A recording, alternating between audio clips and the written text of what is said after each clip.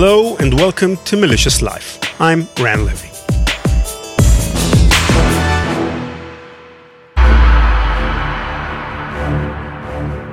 The widespread failures provoked the evacuation of office buildings, stranded thousands of commuters. Thousands of subway passengers in New York City had to be evacuated from tunnels, and commuter trains also came to a halt. The police were evacuating people trapped in elevators. Telephone service was disrupted. Cash dispensing telemachines were also knocked out, so people who did not have cash on hand could not buy flashlights, batteries, or other supplies. For people with medical problems, the blackout added another layer of anxiety. Emergency rooms were flooded with patients with heat and heart ailments. At Harlem Hospital, a spokeswoman said that a number of pedestrians had been hit by cars because traffic lights were out. So there was no air conditioning, no television, no computers. There was Times Square without its neon glow and Broadway marquees without their incandescence. All the shows were cancelled. So was the Mets game against the San Francisco Giants at Shea Stadium. And there was a skyline that had never looked quite the way it did last night. The long taut strings of the bridges were dark, the red eyes that usually blink at the very top, not red, not blinking.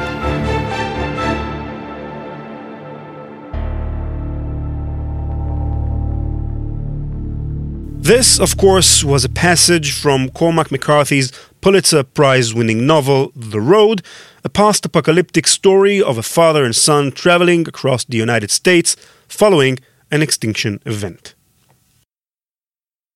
Okay, I lied. That wasn't fiction at all. Those were excerpts from the New York Times article on the 2003 Northeast power outage. But you believed me for a second there, didn't you? In 2003, an entire power grid from the Midwestern United States up through the Ontario province of Canada and over to the American East Coast went down, cutting light and water for upwards of 50 million people. The incident was a lesson in how a connected world is liable to face collective problems and how more reliance on large-scale technologies means more vulnerability to large-scale problems. The 2003 Northeast blackout was initiated by a tiny software bug in the computers of an energy company in suburban Ohio called First Energy. This bug froze First Energy's alarms control system for over an hour, but First Energy's engineers failed to notice it because, they had no alarms to warn them. As the machines stalled, unprocessed events in the system queued up like a long line of people waiting to voice their complaints, ultimately shutting down their servers within half an hour. Then, in turn, the backup servers went down. With no visible signs of any problems, First Energy dismissed a call from American Electric Power regarding a downed 345 kilovolt power line. That line turned out to have overheated from an excess of demand, causing it to sag into a group of untrimmed trees and shutting it down entirely. Its electricity then had to be distributed to other lines, which shut down in turn. As the problem webbed out from suburban Ohio, connected yet independently run systems around the Northeast experienced the fallout of these original few faulty lines, and coupled with the lack of coordination between managing companies, whole plants began to shut down in order to save their own equipment from damage. In all, the innocuous problem that began in Little Eastlake, Ohio, would almost entirely shut down an area equivalent to a medium-sized country. The obscurity of this whole conundrum initially led to speculation about whether it could have been the work of hackers with bad intentions. In New York City, with tensions still lingering from 9/11, the ambiguity of the problem led the NYPD to act in accordance with its terrorism prevention measures. Many others thought it could have been the work of Chinese hackers, a theory that got quickly debunked.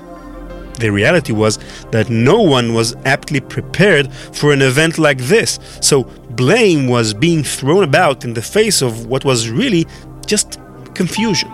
Some in the government even blamed Canada for having caused the issue, presumably because, well, it's Canada. What are they going to do about it? But the speculation about what happened is itself important for one main reason. All those things we could imagine as having caused it could very well have caused it. Chinese hackers is an easy scapegoat, but the fact is we couldn't prove that theory wrong until we did. It very much could be that the next major blackout in the US or anywhere else could be caused by hackers. So let's start with a simple question. How likely is it that our power grid has already been breached and that the enemies of the United States are running spyware and other malware in our networks? We interviewed a number of experts in the field and asked them all this same question. Every one of them, without exception, gave the same answer. I would assume it's very likely. It's highly plausible. And as a matter of fact, it's probably an absolute. They're probably right. The power grid is a very tempting target for cyber attacks. It is essential for the proper conduct of the states on the one hand, and on the other, it's very complex and difficult to defend. The US power grid consists of more than 7,000 power plants, 55,000 substations, and millions of miles of transmission lines at different voltage levels. More than 3,000 companies and organizations maintain proper power supply in real time, 7 days a week, 365 days a year. This technological and organizational complexity, combined with the extensive geographic dispersion of the electricity transmission system, creates a very wide surface area for a cyber attack, making the protection of the system awfully difficult. But the main question I want to ask in this episode is, to what extent is the electricity grid really vulnerable? After all, the people who build and maintain the electricity grid are not oblivious. They know that a cyber attack is not the only threat to the network, and perhaps not even the worst. Natural disasters and malfunctions are a constant specter for the proper supply of electricity, so the grid was designed and built to take into account these challenges. For example, when Hurricane Harvey hit the southeastern United States at the end of August 2017, it shut down several power plants and collapsed thousands of electricity poles, leaving millions of people all over Texas and Louisiana without electricity. But on September 9th, less than 20 days later, electricity was restored to 96% of consumers. So maybe our electricity grid is more resilient than we give it credit for. Does the electricity grid have any characteristics that make life difficult for anyone trying to harm it? Until recently, this question was entirely theoretical. Although our electrical system has relied on electronic command and control systems for half a century now, no one was trying to down it back in the 1960s. To the extent that there were hackers who broke into electricity utilities' computer networks, none were nation-state actors trying to damage the electricity grid and disable the power supply to consumers. But on December 23, 2015, we had a rare glimpse into the future. The first documented case of a cyber attack on an electrical power facility that led to a loss of electricity.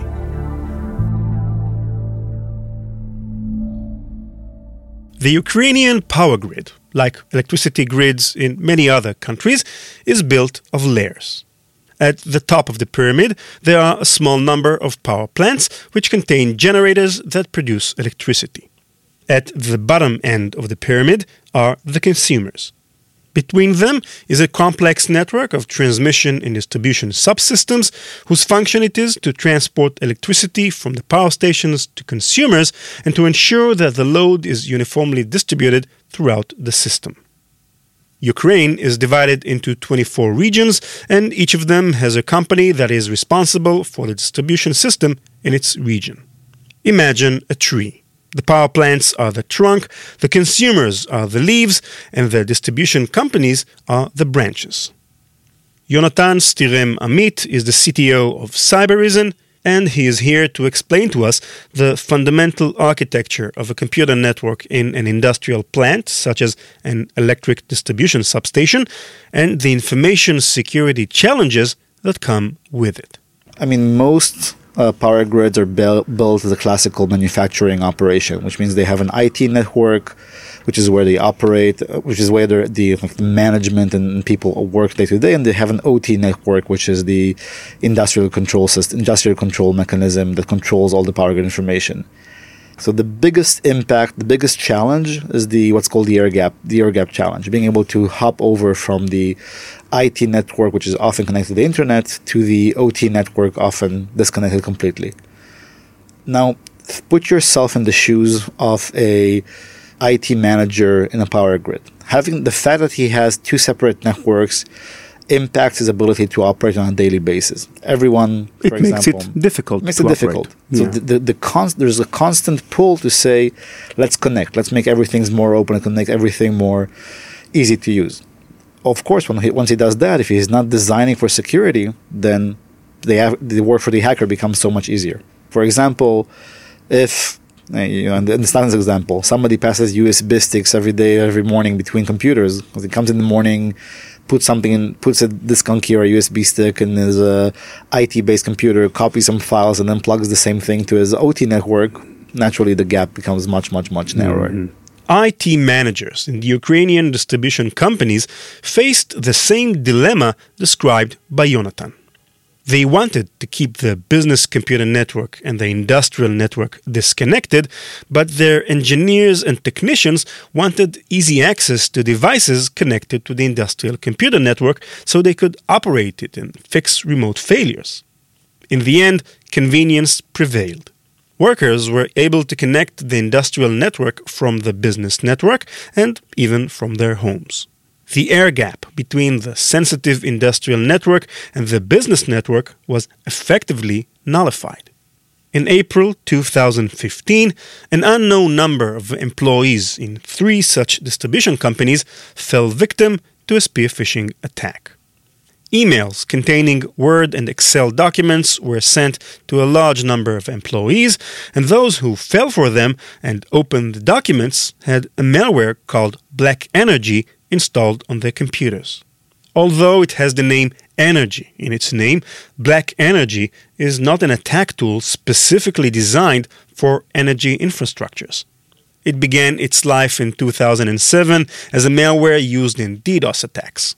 Its developer, a hacker named Crash, sold the source code to someone else for $700, and the malware moved through the black market for several years. In 2014, it fell into the hands of a group of hackers who turned it into an industrial espionage tool and used it to attack a number of Ukrainian companies, mostly in the field of rail transportation and communications. These, or perhaps other attackers, also tried to use it against a number of power utilities in the United States, but without success. Ukraine was another story. With Black Energy, the attackers spent many months collecting detailed intelligence about the Ukrainian electricity system. They penetrated the computers of engineers, technicians, and managers, and from the documents they found, learned everything they could about the electricity grid, down to the most intimate details, to draw from it its weak spots. In particular, they found that employees of the companies did not use two-factor authentication when they connected remotely to the industrial control network computers. This means that all the attackers needed to penetrate the industrial network were credentials, the usernames and passwords of several employees with access privileges to the system. Black Energy's keylogging functionality made it easy for them to get these credentials. The intelligence gathering phase lasted for about 6 months, and on December 23 at 3:35 p.m., the attack itself began.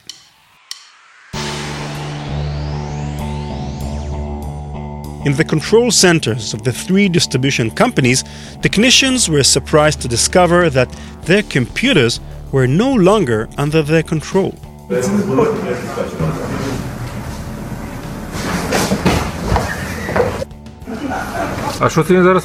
So what is he doing right now? What is he waiting for? He's trying to reach the section breakers.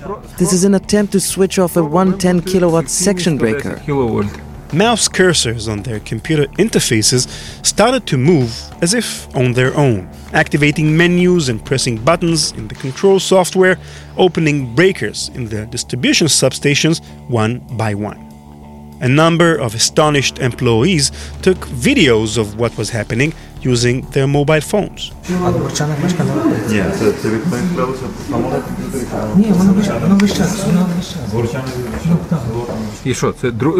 Well, what? He's trying the same thing again with a 110 circuit. We need to call the IT guys. What if it's the IT guys doing this?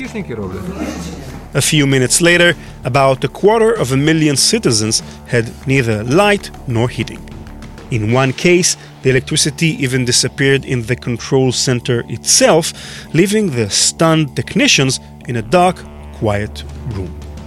Next came the burning the bridges phase. Breakers in the distribution subsystems are controlled by devices called serial converters. These are devices that translate the commands received from the control center via Ethernet into serial signals that the industrial control devices can understand. These serial converters are controlled by firmware. The attackers deleted the original firmware and replaced it with their own firmware that prevented the technicians in the control center from accessing those breakers and closing them again. If we think of a serial converter as a sort of a bridge between the Ethernet and control devices, you now know why disabling them is equivalent to burning bridges. At the same time, the attacker used malware called DiskKill, which erased important files on the hard disks of the computers in the control centers and totally destroyed their operating systems. Much like the sabotage of the serial converters, this action also made it harder for the technicians to regain control of the system, while at the same time obscuring any traces of the attackers. Finally, as a final step, the hackers launched a DDoS attack against the distribution company's telephone service centers. Thousands of false calls caused phones to ring non-stop, preventing service to the hundreds of anxious and angry customers wanting to report the outage and receive information. I suppose some of you are probably asking yourself, how could the attackers manage to take control of the industrial control network so easily and replace the firmware code of critical components? We posed this question to Paul Brager, Technical Product Security Leader at Baker Hughes, a GE company. We spend a lot of time working with and being concerned about physical attacks. Bombs, terrorists walking into a facility, blowing them up, someone driving a car into something and blowing them up. And because of that, many of the industrial components and industrial tools that are out there are not, they were built with that in mind. They were built more with resilience in mind as opposed to actually cyber. Now that there's become more of a need for data to be transferred out of those environments and be used as part of business decisions. Obviously you're starting to enable infrastructure that wasn't traditionally designed to be that way. And, you see that in oil and gas, you see that in chemical, you see that in manufacturing, you see that in wastewater and wastewater management, and infrastructures, again, that are vital, not only to America's national interests or national security interests, but certainly vital to the very survival of American citizens. As I had mentioned before, because these systems were not designed originally to be internet facing, they often don't have a lot of the common safeguards that you would expect in general IT systems. The software that runs on many of these components may have buffer overflows. They may have inherent vulnerabilities that the development teams didn't have to worry about because there was no expectation that these systems would ever be exploited or ever be interacted with, other than with someone standing physically in front of it. Graham Cluley, a British security researcher who has been on our show several times, explains that part of the problem is the fundamental mindset of energy companies that prioritize availability over security. So it works like this. With a regular company, the most important thing of all is confidentiality. They want to keep the details, the data, the payment card information, the passwords. They want to keep that all absolutely top secret. So that's at the top of the triangle. And then they're thinking about, well, we need to maintain the integrity of the information. We need to make sure that someone isn't coming in and altering it in some way, because that would obviously be damaging as well. And finally, the thing at the bottom is availability. It doesn't actually matter if it goes down for a couple of hours, but we want it to be available most of the time. So that's that little pyramid. But what happens when you look at industrial control systems and energy grid and places like that is you've got to turn that triangle upside down. The most important thing for them is that the power never ever goes off. So right at the top is availability, rather than that being at the bottom, which is the case it is with most businesses. Then you're dealing with integrity, and finally you're dealing with confidentiality. So security is turned upside down. And that, as a consequence, means that those organizations, the industrial organizations, the last thing they want to do is reboot the system or apply a patch or change anything because, hey, it's working at the moment, let's not mess with it. Because if every time we change something, there's a chance we might break it. And we've just got to keep it going all the time. And so security, in terms of computer security, has been less of a priority for them. Now, of course, they're getting targeted. Now, of course, there's this constant pressure of, well, we need some way of using computers to control these systems. And, you begin to see more and more of these systems being integrated, and there are increasing opportunities for hackers to actually get in and potentially mess with these systems as a result. And that is the huge challenge which they face.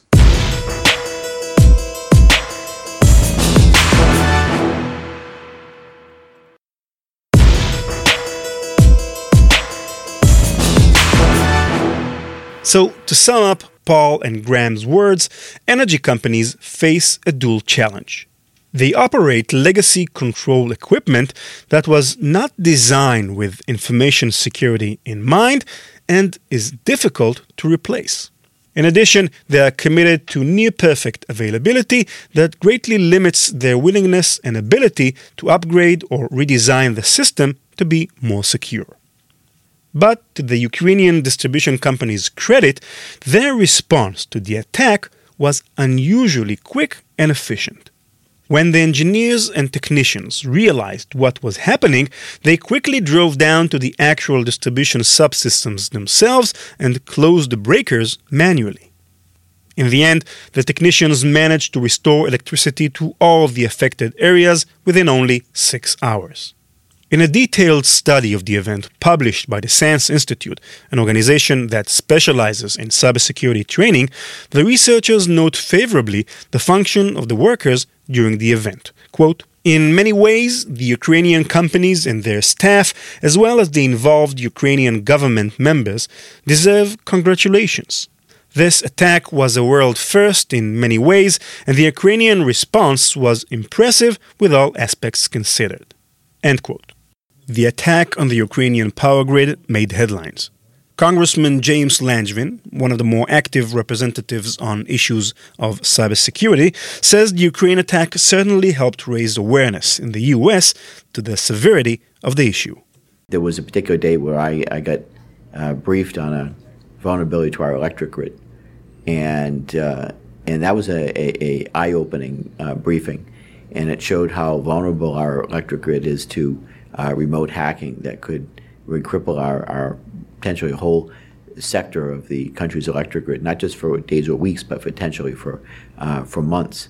And that it made me sensitive to and aware of the fact that that cybersecurity is a national security issue. And so certainly the attack on Ukraine's electric grid was a important moment, and it did show how, again, kind of some of my worst fears could be realized. Thankfully, the electric grid in Ukraine only went down for a few hours, but could have been a lot worse.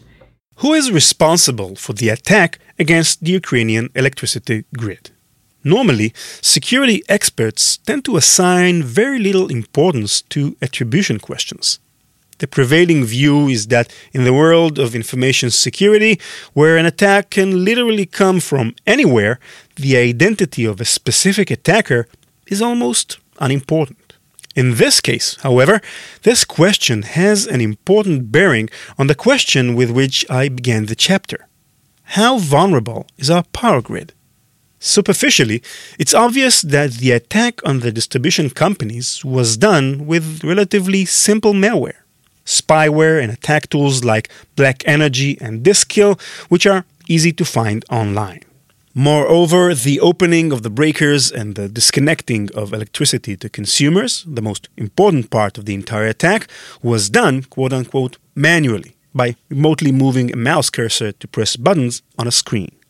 Compared to the sophistication demonstrated by, say, Stuxnet, the worm that attacked Iran's uranium enrichment plant, the attack on Ukraine's power grid looks like a child's play. Is it possible to conclude that your average hacker could do the same thing to the US power grid, and that in case of a cyber attack, one could expect widespread power outages? Not so fast. While it is true that the tools used by Ukraine's hackers were quite simple, the real sophistication of the attack was in its planning and execution. First, we should remember that this is an attack on 3 different distribution companies, which, although they share a certain similarity in equipment and operating procedures, are still different companies, each with a unique control system. The attackers probably spent thousands of hours analyzing these distinct systems, building an intelligence picture and identifying their weak points. And it's unlikely that criminals would invest so much time and effort with no clear financial incentive. Second, writing the firmware code that destroyed the serial converters, the bridges between the Ethernet network and the mechanical breakers, requires considerable skill and intimate familiarity with these devices, which are rarely used outside the industrial world.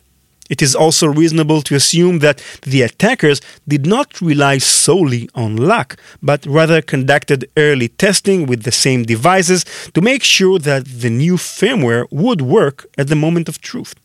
Again, learning such specific skills and setting up elaborate test benches isn't something a criminal hacker is likely to do.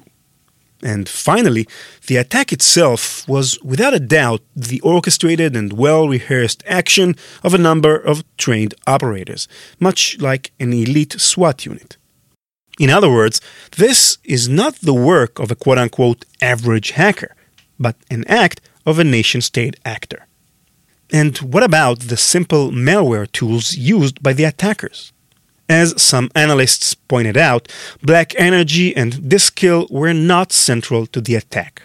The group that attacked the Ukrainian electricity network collected preliminary intelligence and, according to this intelligence, decided to use the simplest tools to do the work, a decision that every engineer and every soldier can stand behind.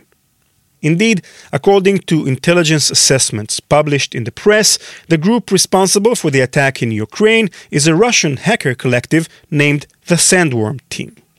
In the United States and Europe, Sandworm is known for its espionage campaigns against targets in NATO and West European governments, but it is difficult to prove its connection to the Russian government. It's also difficult to say for sure what the purpose of the attack itself was. Russia and the Ukraine have been at odds for years, especially since Russia annexed the Crimean Peninsula in 2014. The attack may be aimed at weakening the trust the Ukrainians have in their government, or it may be a signal for the United States and other potential enemies of Russia, do not mess with us. See what we can do to your electricity grid. At the end of the day, what's important is that it's probably the work of nation-state actors rather than amateurs, which means that perhaps the power grid is not as vulnerable as it seems to be at first glance. The fact that the Ukrainians managed to restore power in just 6 hours also illustrates another challenge to those who want to attack an enemy's country's electricity grid: the difficulty of predicting the outcome of the attack. When you send airplanes to bomb a power station, you can be sure that if the bombs hit their target, the result would be one: the power grid is shut down. But when it comes to a cyber attack, the result is not so sure. If the technicians and engineers on the other side are as talented and quick-thinking as the people of the Ukrainian distribution companies probably are, they may be able to shake off the attack quickly, and the damage will be less than you expected. The attacker must plan their attack in advance in the most precise way possible to disable and destroy critical equipment to where it cannot be repaired or replaced quickly. That is not easy. The bottom line is then that even though our electricity grid seems fragile, it might not be, at least not as much as you'd think. You need quite a few resources, skills, intelligence, and planning abilities to carry out a successful attack, and even then it is difficult to guarantee a successful outcome.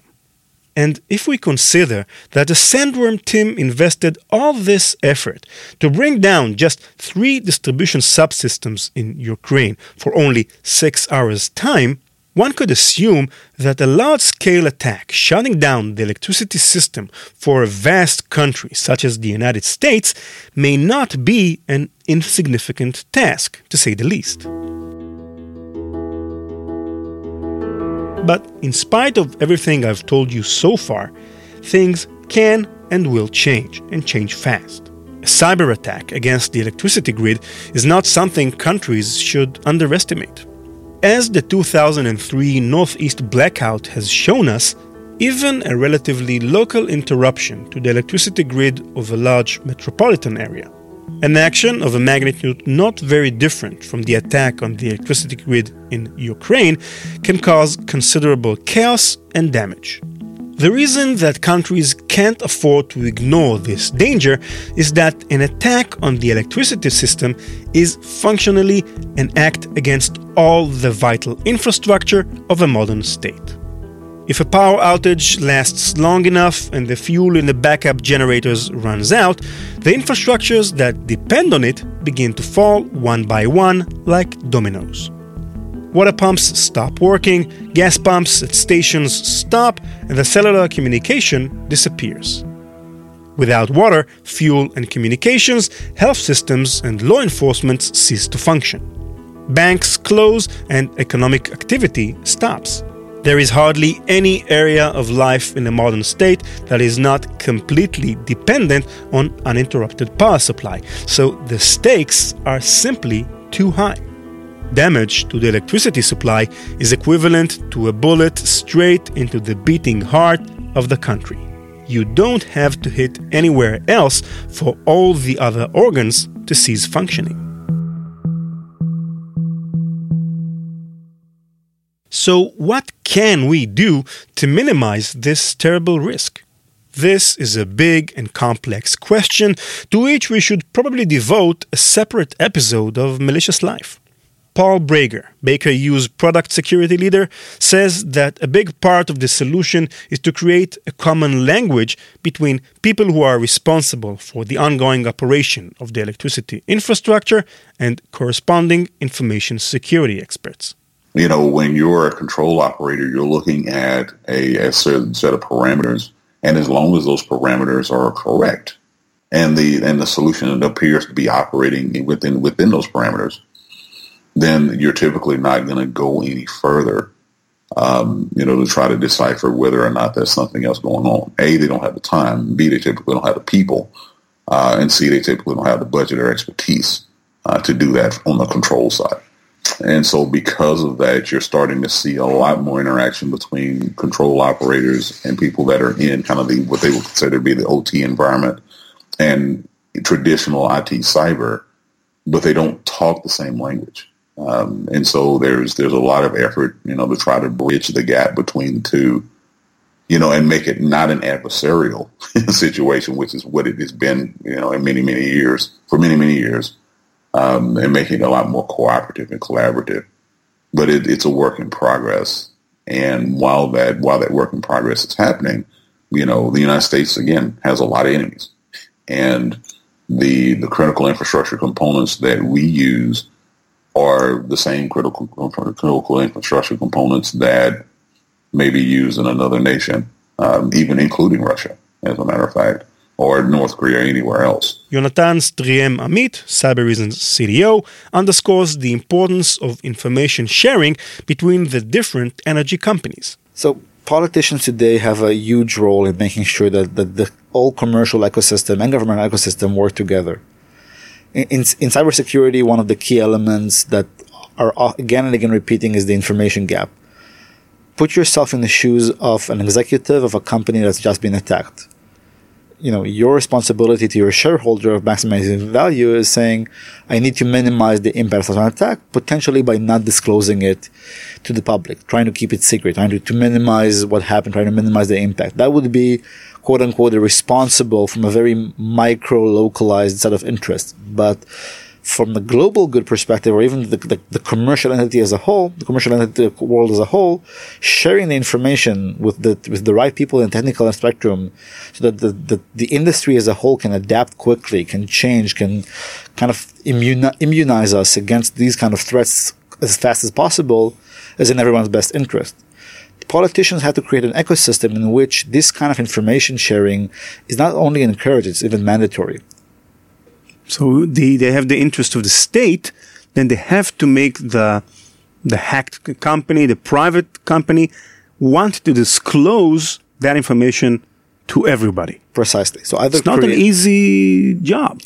It is very challenging. One of the best way to do that is to create kind of closed forums for industry experts, industry companies, where sharing is kind of safe from the public outcry in a sense. The other is, of course, creating an ecosystem where you have to share that information as part of public companies' requirements for the public. So that kind of like secure forums. This is a secure place for companies or like IT experts within the companies to share information of their being hacked or maybe vulnerabilities they discovered, so that other companies would be aware of those vulnerabilities, for example, right? Precisely. So in the States, we have a lot of what's called ISACs, information sharing groups. We have the financial services ISAC, we have the healthcare ISAC. These are self-created information sharing bodies within the industry. For example, in the financial services ISAC, FS ISAC, people and the security staff within companies feel free to share with each other information about the attacks, knowing that in order to get into these forums, you have to be a security practitioner in one of a few select set of banks.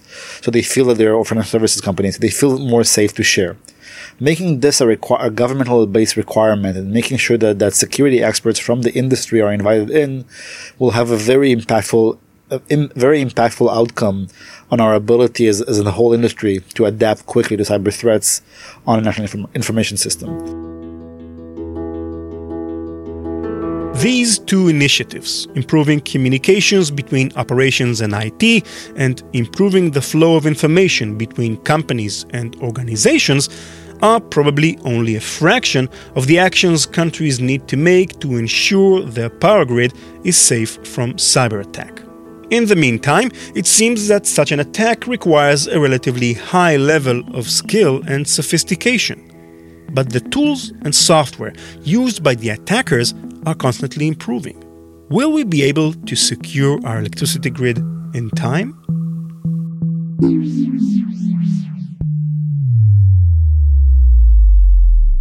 Nate? Nate? Turn on the light, Nate. It's not funny. I can't see anything. Nate? Is anyone here? Is there anyone here? Nate? Hello? Hey, hello.